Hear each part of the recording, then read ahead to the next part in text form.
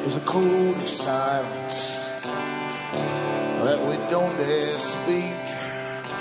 There's a wall between us and a river so deep. We keep pretending that there's nothing wrong. There's a code of silence and it can't go on.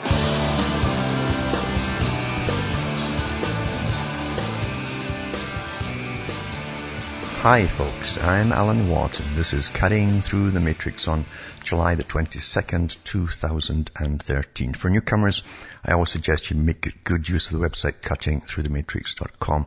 I go through the system, the big system that's here long before you were born, your parents, your grandparents, a system that's set up over 100 years ago to bring in a new type of society across the whole planet. And it was brought in by the richest people at that time on the planet. And they planned to take, that eugenics was at the top of the whole thing, the whole structure of society. The fittest were already born. They'd acquired an accumulation of incredible wealth at that time, especially through the British Empire. And this idea was born in London itself, in the city.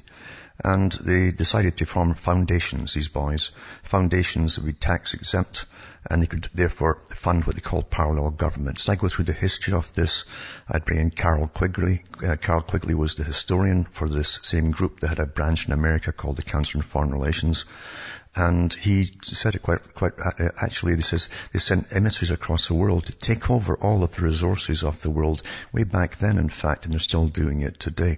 That's why they're going after all the food supply, all the water supply, all energy, etc., all belonging to the same big club at the top. They're all Institute of International Affairs, a private organization, and that's what runs us, really private organizations. So to learn the history of it and what's happening and why things are happening today the way that they are, you have to go through the history of the Council on Foreign Relations, Royal Institute of International Affairs, to see who set up the Bank for International Settlements, and all the other banking cartels that we have today running the world, the IMF, the private central banks, etc., all one big cartel. And they said they'd take over the world eventually by pure economics, right? And the big hammer would be the banking system. And that's where we are today. So remember too, you're the audience that bring me to you. You can help me take along here by buying the books and discs at cuttingthroughthematrix.com to find out the art of chronology, because that's how we're controlled, is by cons one after another. The noble lies, many kinds of noble lies. We're all peasants at the bottom. We wouldn't understand these things. We wouldn't go along with the big plans if we knew about them, because we're too simple to understand them for the greater good and all that. And so I break it down. So to buy the books and discs, remember, you can, from the US to Canada, you can still use personal checks or international postal money orders, or you can use PayPal or send cash. Across the world, Western Union, MoneyGram, and PayPal. And straight donations are really seriously welcome. You can find out how to do it all again if you go into cuttingthroughthematrix.com. Now, we truly are going through tremendous shifts, and we're so used to it, we're kind of beaten down by talks of globalism, United Nations agreements that every country signs every year. So many of them are signed every year, you can't keep up with them. The armies and armies of non-governmental organizations that seem to have the new way of representing supposedly the people. We don't elect non-governmental organizations. They're owned by the big foundations, the private foundations. These are their armies that they send to government to lobby for big changes. And the government's in on the big con, of course, and they're so happy to receive them and rubber stamp them. Just like the Rio Air Summit and many more that were done by a private organization. Every country signed on to it. That led to the Kyoto conferences and the carbon taxes, etc., all planned a long time ago. And eventually, unfortunately, your excess spending money is to go in essentials only. That's where they're heading towards. Bare essentials. Things that you need for basic survival. And all be done in taxes and increases in energy costs, food costs, etc. So you find that the public really have no say in anything, really haven't had any say in anything at all for an awful long time. The media itself, of course, all the moguls in media and the top reporters are all members of the same CFR. so they know the big agenda too. Their job is to create spin and get arguments going amongst the general population. They give us topics for the rabble, they say, topics for the rabble, emotive topics. And I don't even fall into the racial card they've put out right now, of course, because apart from that, there's nothing you can do about it. And it's all done. And it's meant to get you all beefed up and distracted as big agreements are signed across the world that affect everyone. They're distractions, you see. But we're given lots of these emotive topics every day to leave you in frustration, to make you feel that you have no say in anything, there's nothing that you can really do, etc. And it's a training. And plus, since the Leveson inquiry leading to the new regulations for journalists, plus the one in Australia and all Commonwealth countries, you'll find that all the media has gone on board with a form of self-censorship. You'll notice the stories are very dry. There are lots and lots of trivia out there put out, and there's no beef in anything at all, you might say. Nothing to get your teeth into, nothing to really learn. And this is all done by intent, because this is a new form of journalism. When you find that most newspapers are the front page on the royal baby in Britain, splattered everywhere across the different countries that have nothing to do with Britain, you know something's going on. And these are all distractions and trivia, etc., etc. Because the new form of government is to train the public, and it has been doing it mainly, faster and faster, I'd say, since 9/11, to train you that an authoritarian system now runs all of us. That's really the training we're all getting. As I say, we get topics to argue about amongst ourselves, but it's always a done deal by the time you read it. And you'll find now with the carbon taxes, for instance, there's a big declaration to be signed in November by the G20 countries to affect all of us, and energy taxes, carbon taxes, and so on. And they really want to create extreme weather events before November comes through, so keep your eyes open for it. And they can certainly do it, because weather control is an old thing. It's old, folks. And I'm not talking about silver oxide in the air. I'm talking about way advanced more methods than that. They've been doing it steadily since 1998 in the Western countries.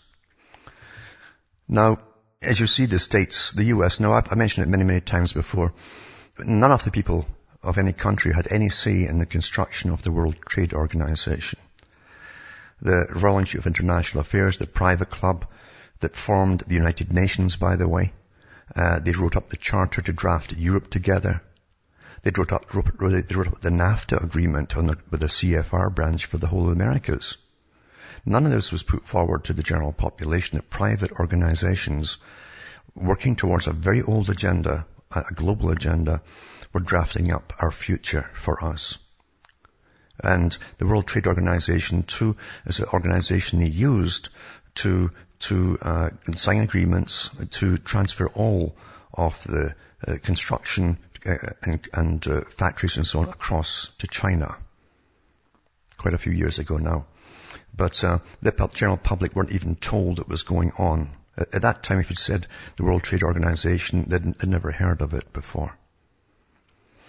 And prior to that, too, the Western countries have been training Chinese engineering students for years before they had factories to go back to and work in. So everything's planned like a long-term business plan. And it's done in stages, just like the very well-known 50, 100-year phases of the United Nations, of the Communist Manifesto, too. That's how the Soviets ran their different plans. And you'll still see that coming out yet from the United Nations, 50-year plan for this, 25-year plan for something else, etc. That's how it's done. A big business plan. And when they decided to take all of the factories out to China and make it impossible for anybody left behind to compete, because you can't compete with the wages they give their workers in China, everyone had to go eventually. They also said that we'll help you move to China. So we paid those characters, those factory owners and their factory bosses, the top leads and so on, initially to move over to China and set up the factories there. The taxpayers of the Western countries all paid for their own jobs to leave their shores. And they call this democracy. Back with more after this.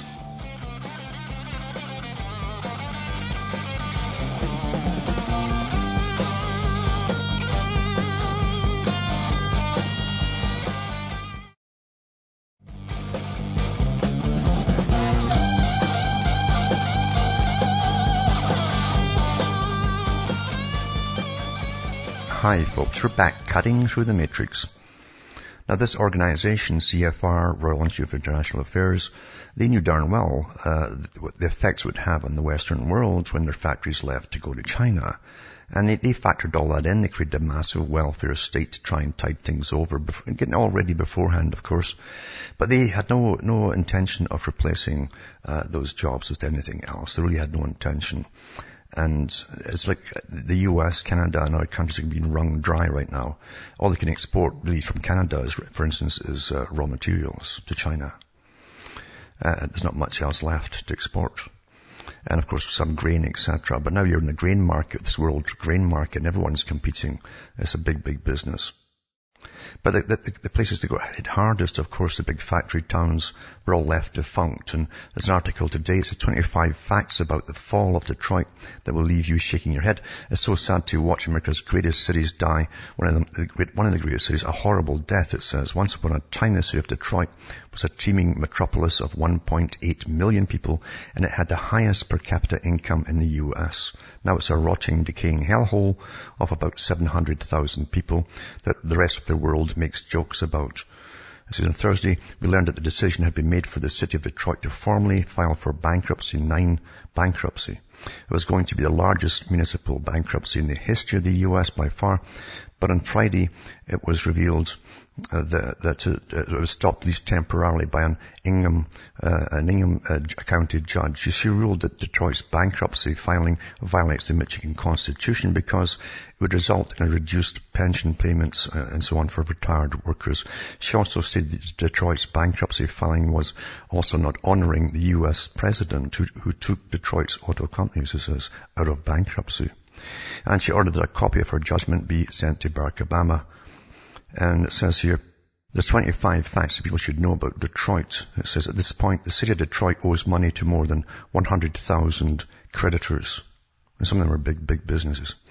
Detroit is facing $20 billion in debt and unfunded liabilities. It breaks down to more than $25,000 per resident. Back in 1960, the city of Detroit actually had the highest per capita income in the entire nation. In 1950, there were about 296,000 manufacturing jobs in Detroit. Today, there are less than 27,000. Between December 2000 and December 2010, 48% of the manufacturing jobs in the state of Michigan were lost. There are lots of houses available for sale in Detroit right now for $500 or less. At this point, there are approximately 78,000 abandoned homes in the city. And 1/3 of Detroit's 140 square miles is either vacant or derelict. An astounding 47% of the residents of the city of Detroit are functionally illiterate. 47%. Less than half the residents of Detroit over the age of 16 are working at this point. It says, if you can believe it, 60% of all the children in the city of Detroit are living in poverty.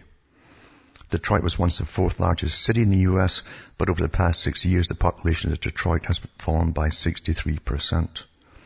And the city of Detroit is now very heavily dependent on the tax revenue it pulls in from the casinos in the city. Imagine putting casinos in a place that was utterly impoverished, because a lot of the people there too, the only way out of poverty is to win something. That's what they do all over the world, the same con. It says right now Detroit is bringing in about $11 million a month in tax revenue from the casinos, but it doesn't end up with the people, and all the promises they always make. I haven't found a case of casinos actually putting cash back, and so on and so on. It says there are 70 Superfund hazardous waste sites in Detroit, and 40% of the streetlights don't work anymore. Only about 1/3 of the ambulances are running. Some ambulances in the city of Detroit have been used for so long that they have more than 250,000 miles on them. 2/3 of the parks in the city of Detroit have been permanently closed down since 2008. The size of the police force in Detroit has been cut by about 40% over the past 10 years. When you call the police in Detroit, it takes them an average of 58 minutes to respond. And due to budget cutbacks, most police stations in Detroit are now closed to the public for 16 hours a day. The violent crime rate in Detroit is 5 times higher than the national average. The murder rate in Detroit is 11 times higher than it is in New York City. Today, police solve less than 10% of the crimes that are committed there in Detroit. Crime has gotten so bad in there that even the police are telling people to enter Detroit at your own risk. It's easy to point fingers and mock Detroit, but the truth is that the rest of America is going down the exact same path that Detroit has gone down. Detroit just got there first. All over the country, there are hundreds of state and local governments that are also on the verge of financial ruin. So that's more like a factual breakdown, some stories and other things you're going to see. Because obviously, if you take work out of the country and put it elsewhere, there's a lot of people left back home with nothing to do. Children are growing up, of course, with no future, and you get nothing but crime and so on if they're going to survive at all. And it's a usual outcome. Also, too, we're in a state now of really big brother in so many ways. Never mind all the exposés about the NSA and MI6 being tied in with it, etc. I think it's all global anyway, this whole system, of course. And I've showed you all the Google stations, all the hubs, they call them, where everyone's tied into and all the spy agencies are involved and tapping everyone's data constantly on a daily basis. This is the new totalitarian system under a form of socialism. And I've said this for a long time, that the richest men on the planet that formed the Royal Institute of International Affairs and lots of other foundations they also formed to specialize in other areas. They also decided to use a form of socialism because they actually admired communism for having big bureaucracies that took care of all the public, multi-layered government, you might say, government agencies, and it keeps everyone in their place, you might say. So they like that type of government, and the bankers love it at the top. The international moneylenders love that because they simply get governments to borrow from them. Rather than individuals or individual states, for instance, they get governments to borrow from them, and governments are guaranteed to tax the public to get it back. So, get it be repaid. This is the system that we're in today. But Obamacare also is a big part of the spying system as well for complete data and so on. It says, would you trust thousands of low-level federal bureaucrats and contractors with one-touch access to your private financial and medical information? Under Obamacare, you won't have any choice. As the Obamacare train wreck begins to gather steam, there's increasing concern in Congress over something called the Federal Data Services Hub. The Data Hub is a comprehensive database of personal information being established by the Department of Health and Human Services to implement the federally facilitated health insurance exchanges. The purpose of the Data Hub, according to a June 2013 Government Accountability Office report, I've got the link for it here. Remember, I'll put these things up at the end of the night, so cuttingthroughthematrix.com. It says, is to provide electronic near real-time access to federal data and access to state and third-party data sources needed to verify consumer eligibility information. In these days of secret domestic surveillance by the intelligence community, rogue IRS officials and state tax agencies using private information for political purposes and police electronically logging every license plate that passes by, the idea of centralized data hub is making lawmakers and citizens nervous. No kidding, eh? Back with more after this.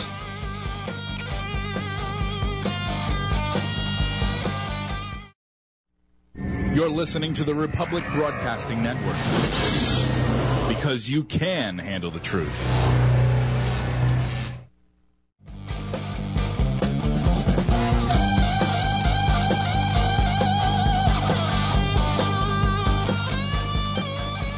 Hi folks, we're back cutting through the matrix, talking about it's basically called the Federal Data Services Hub. And it says, people should be nervous about this. It says, the potential for abuse is enormous. The massive centralized database will include comprehensive personal information such as income and financial data, family size, citizenship, immigration status, incarceration status, social security numbers, and private health information. It will compile dossiers based on information obtained from the IRS, Department of Homeland Security, Department of Defense, the Veterans Administration, Office of Personnel Management, and Social Security Administration, state Medicaid databases, and for some reason, the Peace Corps. No kidding. The Data Hub will provide web-based one-stop shopping for prying into people's personal affairs. Not to fear, the HHS says the Data Hub will be completely secure. Well, they always say that, but you can see Britain, who's way ahead of the US, and all the leaks have been put out there over many years, in fact. It says, Is this going to be secure? Secure like all information that's been made public in the WikiLeaks era? These days, no government agency can realistically claim that private information will be kept private, especially when it's been made so accessible. Putting everyone's personal information in one place only simplifies the challenge for those looking into hack into the system. However, the hacker's threat is the least of the database hub worries. The hub will be used on a daily basis by so-called navigators, which according to the GAO are community and consumer-focused non-profit groups to which exchanges award grants to provide fair and impartial public education. So here's your NGOs again involved that you don't vote in. They work for the big foundations are going to be in charge of this thing, or the general public. It says, and refer consumers as appropriate for further assistance. Thousands of such people will have unfettered access to the data hub, but there are only sketchy guidelines on how they will be hired, trained and monitored. Given the slapdash, incoherent way Obamacare is being implemented, the prospect for quality control is low. And the Obama administration's track record of sweetheart deals, no-bid sole source contracting and other means of rewarding people with insider access means the data hub will be firmly in the hands of trusted White House loyalists. So if you think that the IRS targeting the Tea Party groups was bad, just wait for the Obamacare navigators to be unleashed. Trust us, the administration says. No one will abuse the data hub. Sure, because that has worked out so well in the past, it says. But this is the system. It's way beyond Stasi, East Germany, way beyond that. And it'd be the socialist dream for Soviet Russia if they'd had it then, because they had to use spies for everything, basically, and hire ordinary folk to spy on neighbors, etc. So this is to get all your data in one system. And that's a tremendous power to have. Tremendous power, folks. Also this ad too from the National Law Review. It says, brain spray and the law. It's quite an interesting article. Now that we can capture and use the signals emitted by human brains, which they can actually, it says we should consider whether brain signals are public property. If your face and voice become available to the public through use, it's the same true for your thoughts when they can be read by others. Several recent news items have illustrated the progress humans have made in understanding the brain's workings and harnessing an active brain for practical purposes. For example, this week's Duke University researcher Miguel Nicolillis used microchips and internet to connect the brains of two mice on different continents so that the thoughts of one can influence the actions of the other. Much of Dr. Nicolillis' work involved creating an exoskeleton that a paralyzed person could operate with brain signals. They always say it's going to be used initially to help people with paralysis and so on. It's from the military-industrial complex is behind everything, folks. It's always weaponry first. Similarly, University of Pittsburgh researcher Andrew Schwartz has been working since 2006 to find ways for a person to control a robotic arm with only brain signals. In February 2013, surgeons implanted 4 microchips in a paralyzed patient's brain that translate her brain feelings or signals into movements in robotic equipment. 60 Minutes and ABC News showed a video of the Pittsburgh patient feeding herself ice cream through brain signals to a robotic arm. Such scientific work involved detecting brain signals seems like science fiction, but the technology is available right now and will only improve over time and soon will be available commercially. Right now, the most rudimentary brain-driven technology can be purchased. High-end toy emporium Hamisher and Schlemmer sells a telekinetic obstacle course, it's called, that uses focused brain waves to maneuver a ball through an obstacle course. The game comes with a headband to read your brain signals and then wirelessly transmit those signals to the game's air fan, which increases or decreases speed depending on your signal. And it blows a foam ball around an obstacle course. And this is Australian scientist and entrepreneur Tan Lee, the founder of Emotive Life Science, has created a headset that serves as an interface for reading the wearer's brainwaves, making it possible to control virtual and physical objects with directed thoughts. Eventually, the headsets will be conditioned for diagnostic use, but current products using the brain interface headset for video games, allowing users to drive virtual race cars with their concentrated thoughts. So it comes down to, once this is there for access, and you won't even know they're being accessed half the time, or most of the time perhaps, who owns your thoughts? Who owns your thoughts, folks? Think about it. Can you imagine having a patent? You're sitting daydreaming about the patent and the diagrams and so on, and it's stolen from you. You could never prove it. I can see that be one use that will be used right away. But I'll put this link up tonight just to let you see too. Plus, it says, is Google planning a microchip for people's brains? This is another article. The engineering boss at Internet Giant says sci-fi style technology will begin by helping disabled people control wheelchairs. Again, the usual rubbish that remember DARPA was doing it too. DARPA makes weapons to kill folk. And they said they were going to help people with paraplegic conditions. So it says, it faces a major backlash over claims it colluded with U.S. authorities to open a backdoor to users' personal information. So these guys, you can really trust Google, right? But it nevertheless intends to leverage the wealth of data it holds on people to offer them increasingly personalized search results. The ultimate ambition is to get inside users' heads with microchips that will download search results straight into their brains. And it says online advertising giant Google's new wearable accessories are merely a stepping stone to its ultimate ambition, which is a microchip which can be embedded in the brain.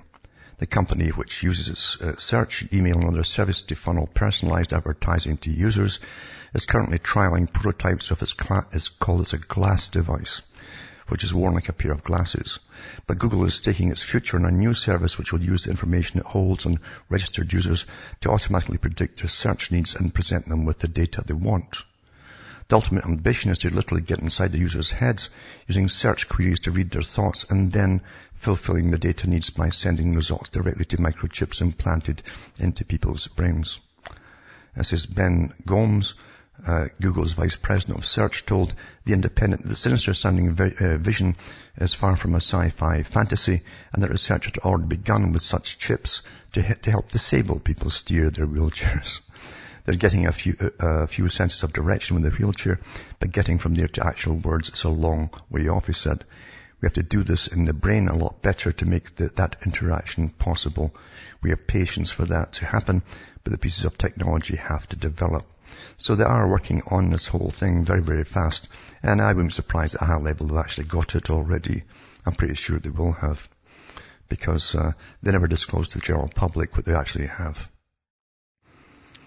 Also, here's where it's going with Big Brother. And I've mentioned before that Britain is way ahead of most countries. I always say look at it because it's the flagship for the world to copy.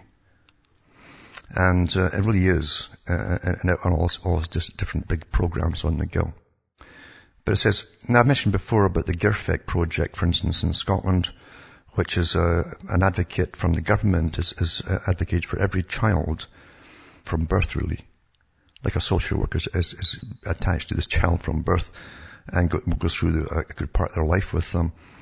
And what they said too on the list of things the social worker is looking for, and all these psychological examinations they do on the child from the age of 2 months, by the way, onwards, is for a risk of basically extremism or racism. Not kidding. This is the world. This is a totally controlled Orwellian society. It's here, folks. And being implemented. It says hundreds of children are now identified as an extremist risk. They can become extremists. More than 100 children aged under 12, including a 3-year-old, have been identified as future extremists or at risk of radicalization, the Daily Telegraph can disclose. The youngsters are amongst more than 750 children of school age who have been reported to the authorities because of worrying behavior. It includes drawings of bombs and alarming messages, as well as associating with suspected fanatics. About 3 years old. The children have all been referred to the Channel Project, which is run by the Home Office. That's the British Home Office. It's part of the War Office, actually. An association of chief police officers and designed to stop vulnerable people being drawn into extremism. A total of 2,653 referrals of both adults and children have been made since the scheme was launched in the wake of the July 7th suicide attacks 2005. Those reporting individuals include teachers, parents, youth workers, neighbours, and even bin men. See, it's like the Stasi. That's what they did in communist East Germany. The majority of referrals involved concerns over vulnerability to Islamist extremism, but almost 400 cases involve far-right radicalization. Police leaders last night said the project, which has been gradually rolled out nationally, is now recognized as a vital tool in protecting communities. It's also seen as all the more important amid the growing terror threat from so-called lone wolf fanatics who radicalize themselves over the internet. However, civil liberty groups have warned the project encourages people to spy on their neighbors. I mean, it's all here, folks. Big Brother's here. Back with more after this.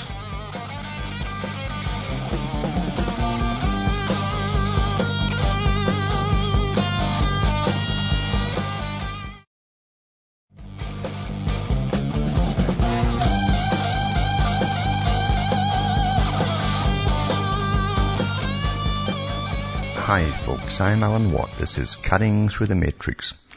Also, you find that everything out there really is to collect data on you or alter your behavior or whatever else.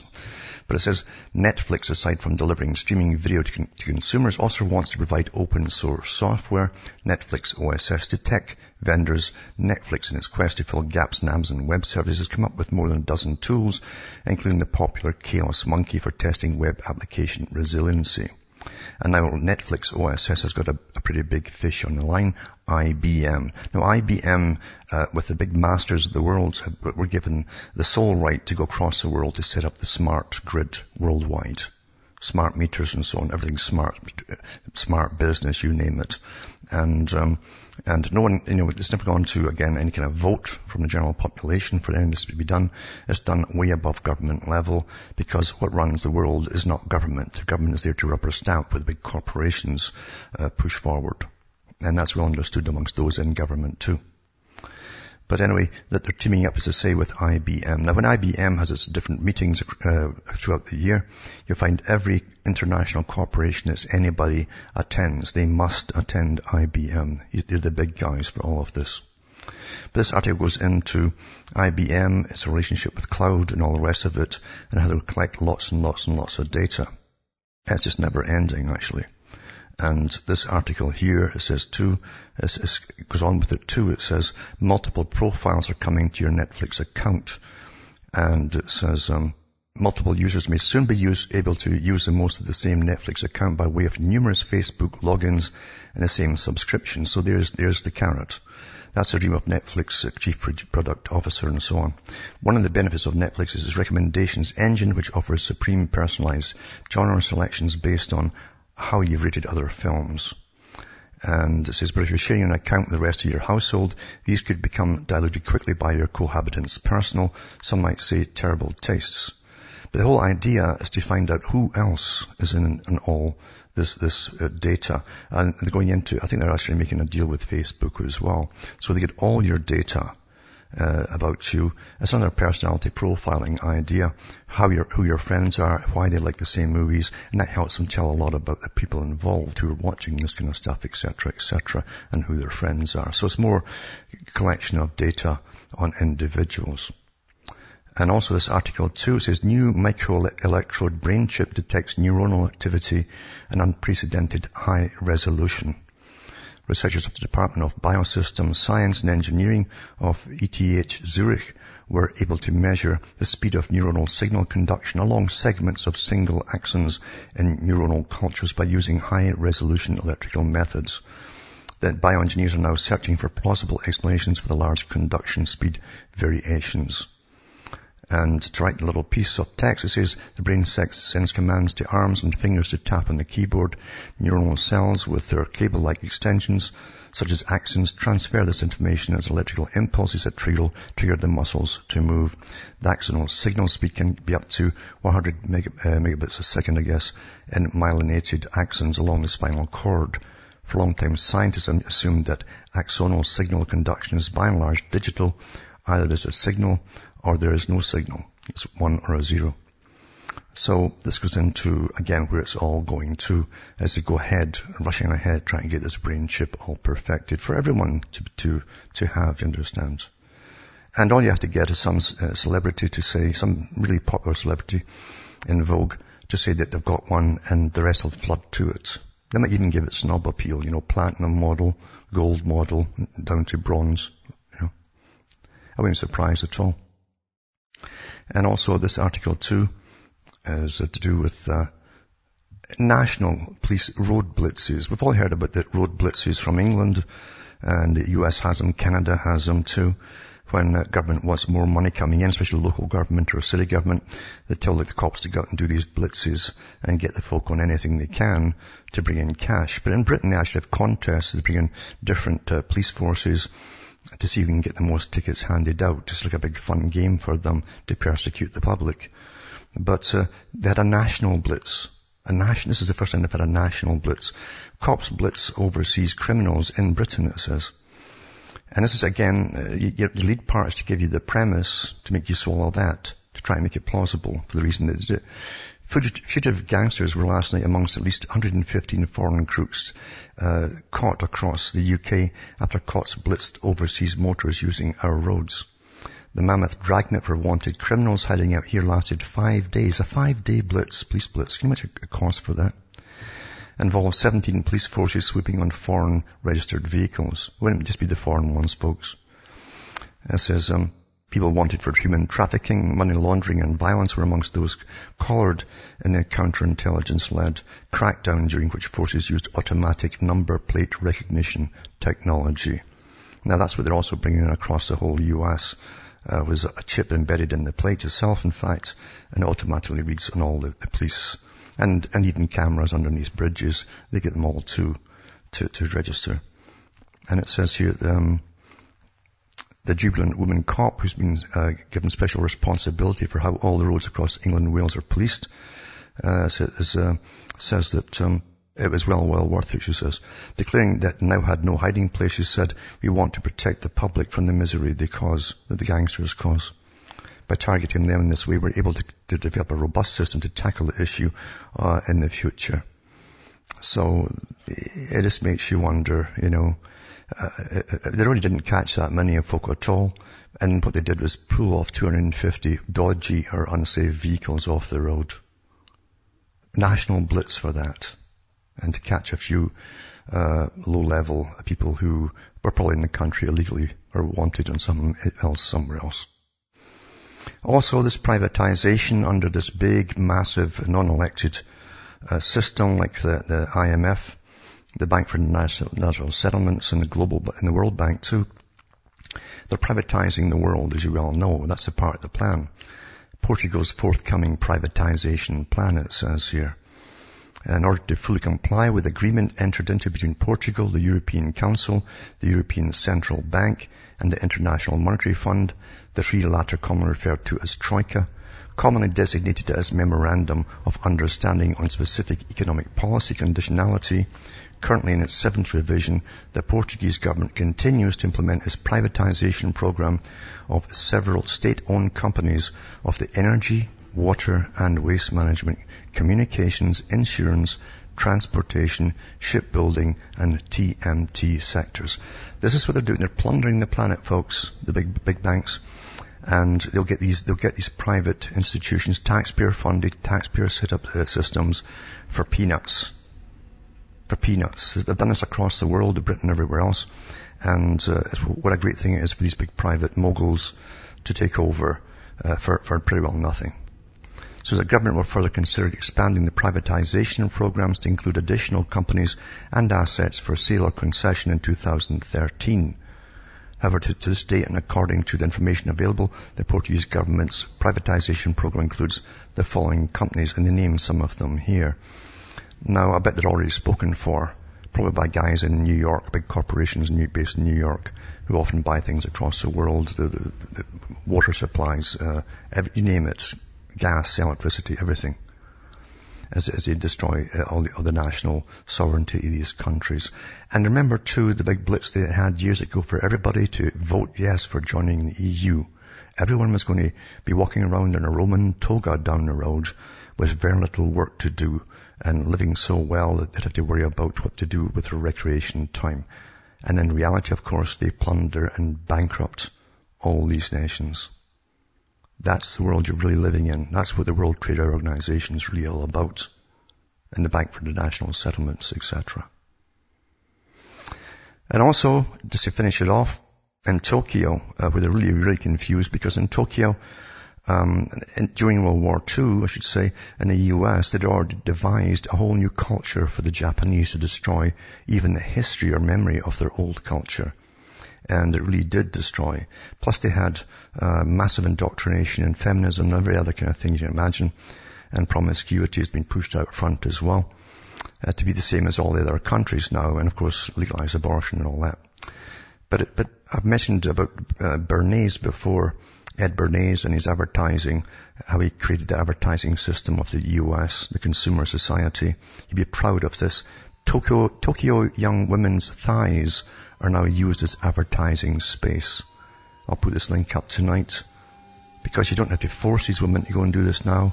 They're all so happy to show off their thighs and get paid for it. For the TED Talks, the TED Talks for advertising them. From Hamish, my dog, and myself from Ontario, Canada, it's good night to me, your God, or your gods go with you.